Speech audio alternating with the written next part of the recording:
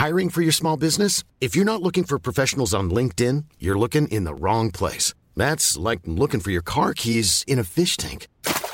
LinkedIn helps you hire professionals you can't find anywhere else, even those who aren't actively searching for a new job but might be open to the perfect role. In a given month, over 70% of LinkedIn users don't even visit other leading job sites. So start looking in the right place. With LinkedIn, you can hire professionals like a professional. Post your free job on linkedin.com/people today.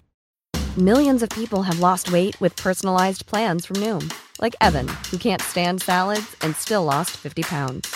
Salads generally for most people are the easy button, right?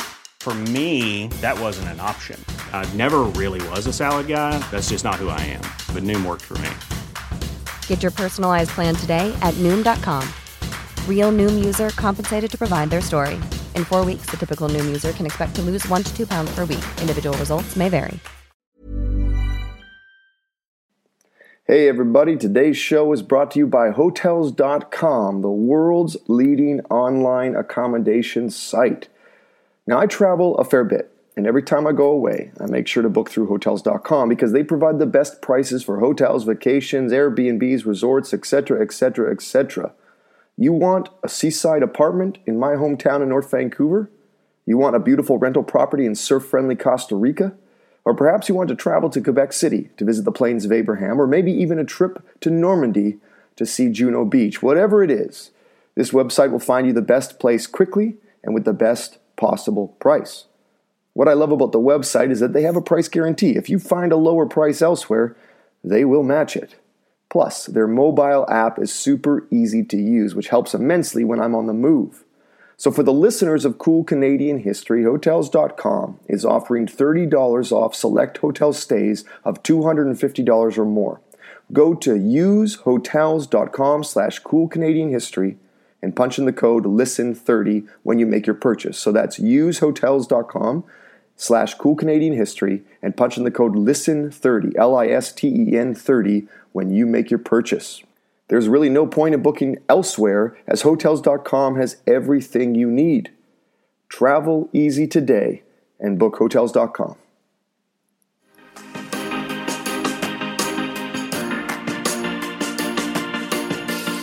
Hello and welcome to Cool Canadian History. I'm your host, David Boris.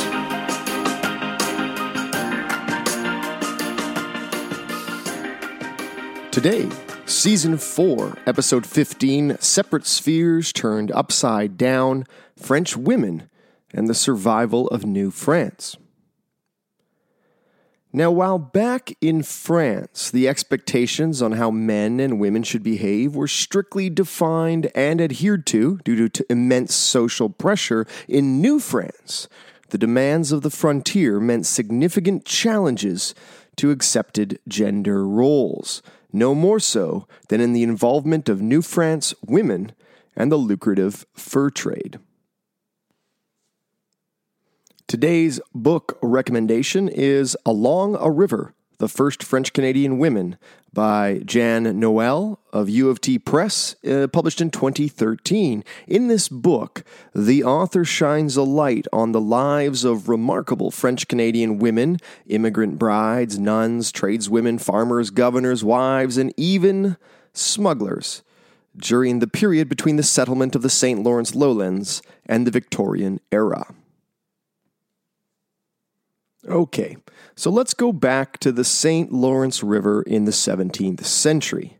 Several thousand white, French-speaking Catholics live along the river in isolated settlements surrounded by dense wilderness and outnumbered nearly 10 to 1 and perhaps even more by a variety of indigenous groups speaking a variety of different languages. This period is often referred to by historians as the fur trading period of New France, and this is because by far the leading export from the fledgling French colony were animal furs. Most of the furs were taken from the region around the upper Great Lakes, but as furs depleted, explorers continued pushing further westward, looking to form new relationships with indigenous groups that could lead them to or supply them with a fresh source of fur-bearing animals. In order to support this expansion westward into new, untapped areas, a series of forts and missions were set up. These forts were like forward bases from which explorers could push farther and farther into First Nations territory.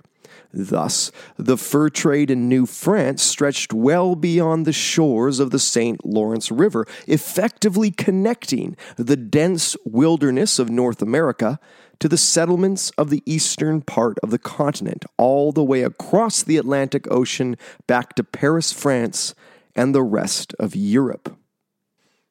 One element of the fur trade which has perplexed historians is the role of women.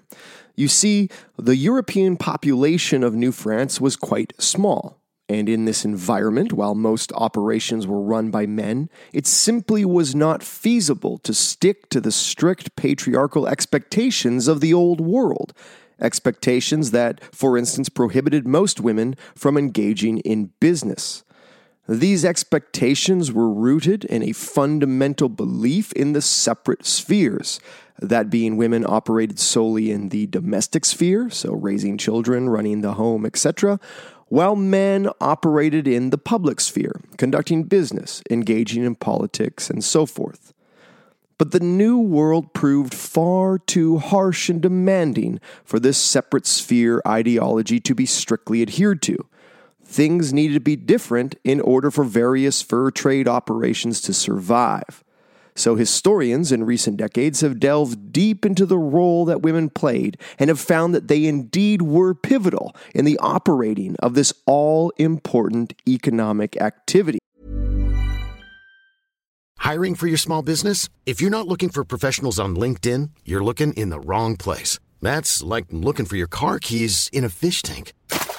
LinkedIn helps you hire professionals you can't find anywhere else, even those who aren't actively searching for a new job but might be open to the perfect role. In a given month, over 70% of LinkedIn users don't even visit other leading job sites. So start looking in the right place. With LinkedIn, you can hire professionals like a professional. Post your free job on linkedin.com/people today. One lady who stands out is Madeleine Roybon d'Allon, who is thought to have arrived as one of the filles de roi, or king's girls. That was several hundred women of lesser nobility who were sent to New France in 1663 and again in 1673 to help bolster population numbers. Madeleine lived a fascinating life for a woman of the period.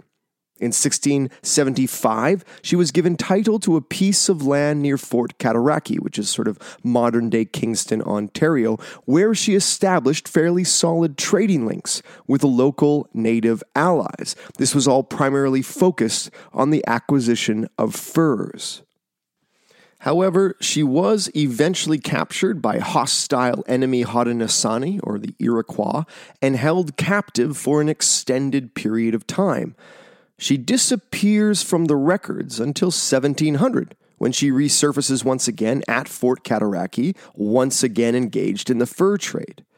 Though she does get into a bit of hot water with authorities when she is implicated in the trade of brandy with local natives and is explicitly forbidden by written order to continue selling the spirit. Nonetheless, it seems that Madeleine continues in the fur trade based out of the Fort Cataraqui region, which was later named Fort Frontenac, until her passing sometime in the late 1720s or early 1730s. The wives of senior officers played important roles at the forts as well. At Fort Detroit, for instance, modern-day Detroit, Michigan, of course, the second wife of Commander Alphonse de Tonty, that's Marie-Anne Lemarque, who had already borne 15 children to a previous marriage and had been already actively engaged in smuggling banned English cloth into the colony, was active in maintaining the fort's position within the fur trade.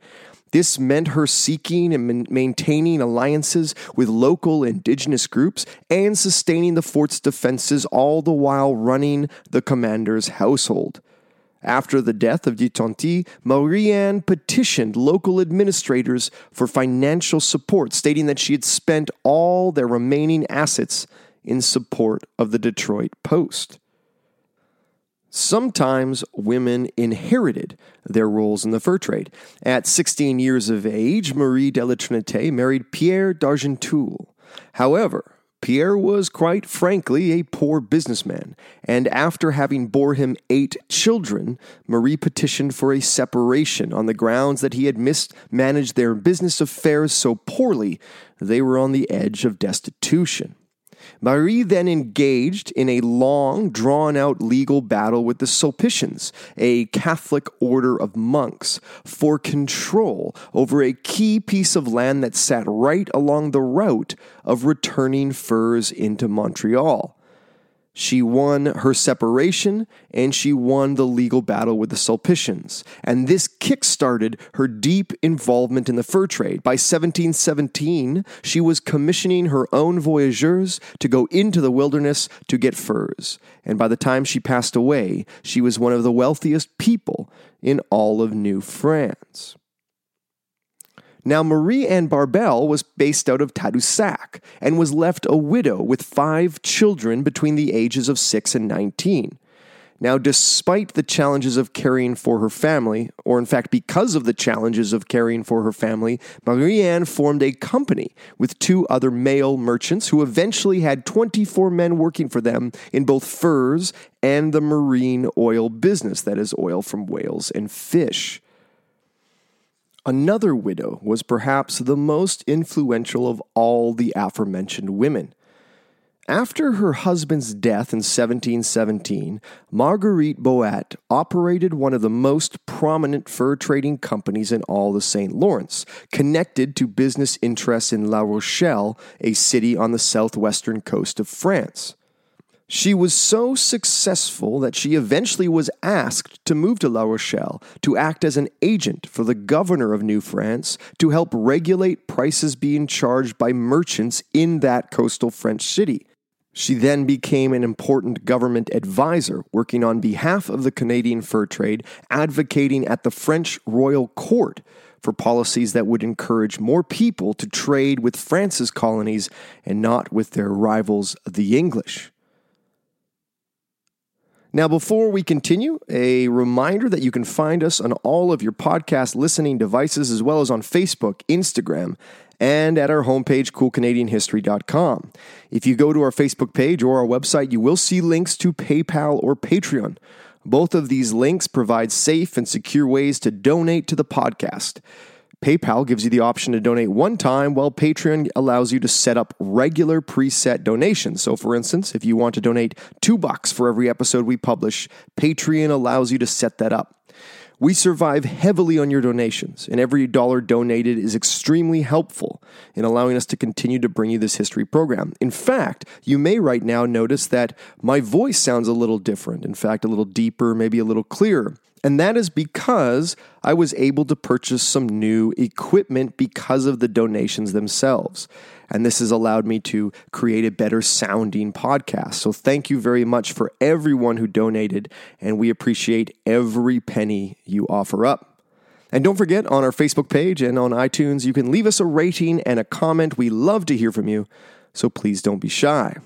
Now back to the regularly scheduled program. Okay. So far, we've covered some of the more prominent women, and these are, generally speaking, women of status, all of whom seem to be from the elite ranks of colonial society and who are somewhat visible in the historical record. But the fur trade itself and the daily workings of the colony of New France operated on the backs of many lesser well-known and at times even anonymous women.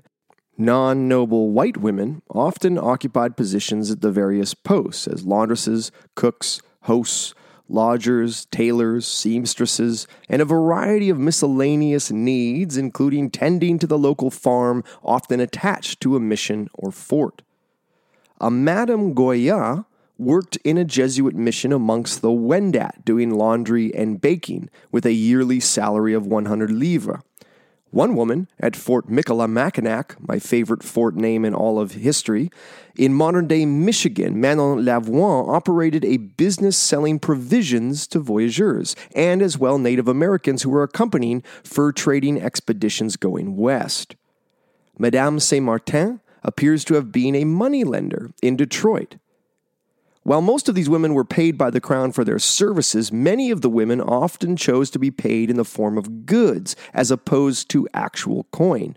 One unnamed woman, for instance, was paid for her work in deerskin pelts, nails, beads, powder, and shot, which she herself sold to make enough money to buy a farm. Clothing in particular was an important trade good, and many women were engaged in sewing and tailoring clothing to sell or trade.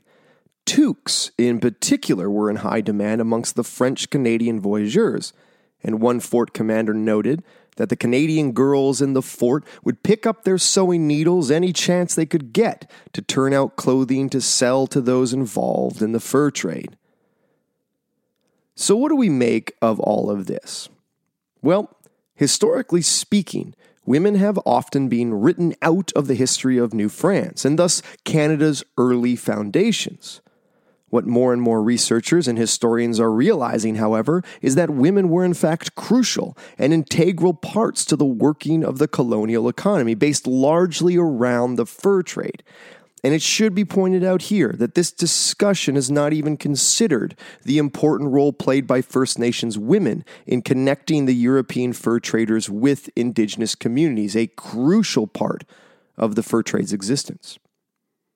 Generally speaking, the idea of separate spheres for men and women that permeated patriarchal Old World Europe simply could not stand up as cleanly and neatly within the rugged demands of the New World.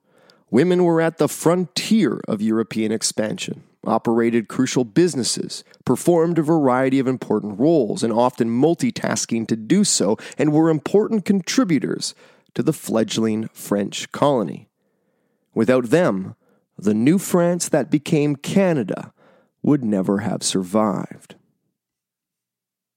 Now, before we wrap up, I just want to let our listeners know that I will be taking off to Europe in a few days to visit Poland and the Ukraine, as well as to visit the village where the Boris family originally came from, which is now in southern Poland, but in the late 19th century, when my family immigrated, was part of the Austro-Hungarian Empire.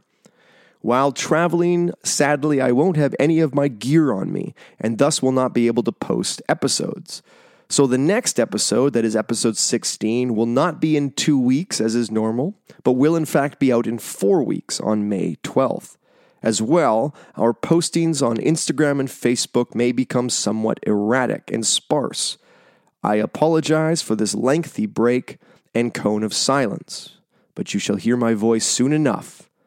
Take care, all.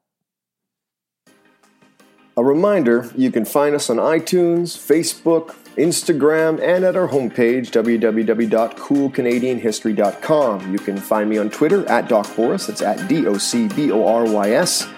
And I want to thank you all for listening. For Cool Canadian History, I'm David Boris. Until next time, stay cool.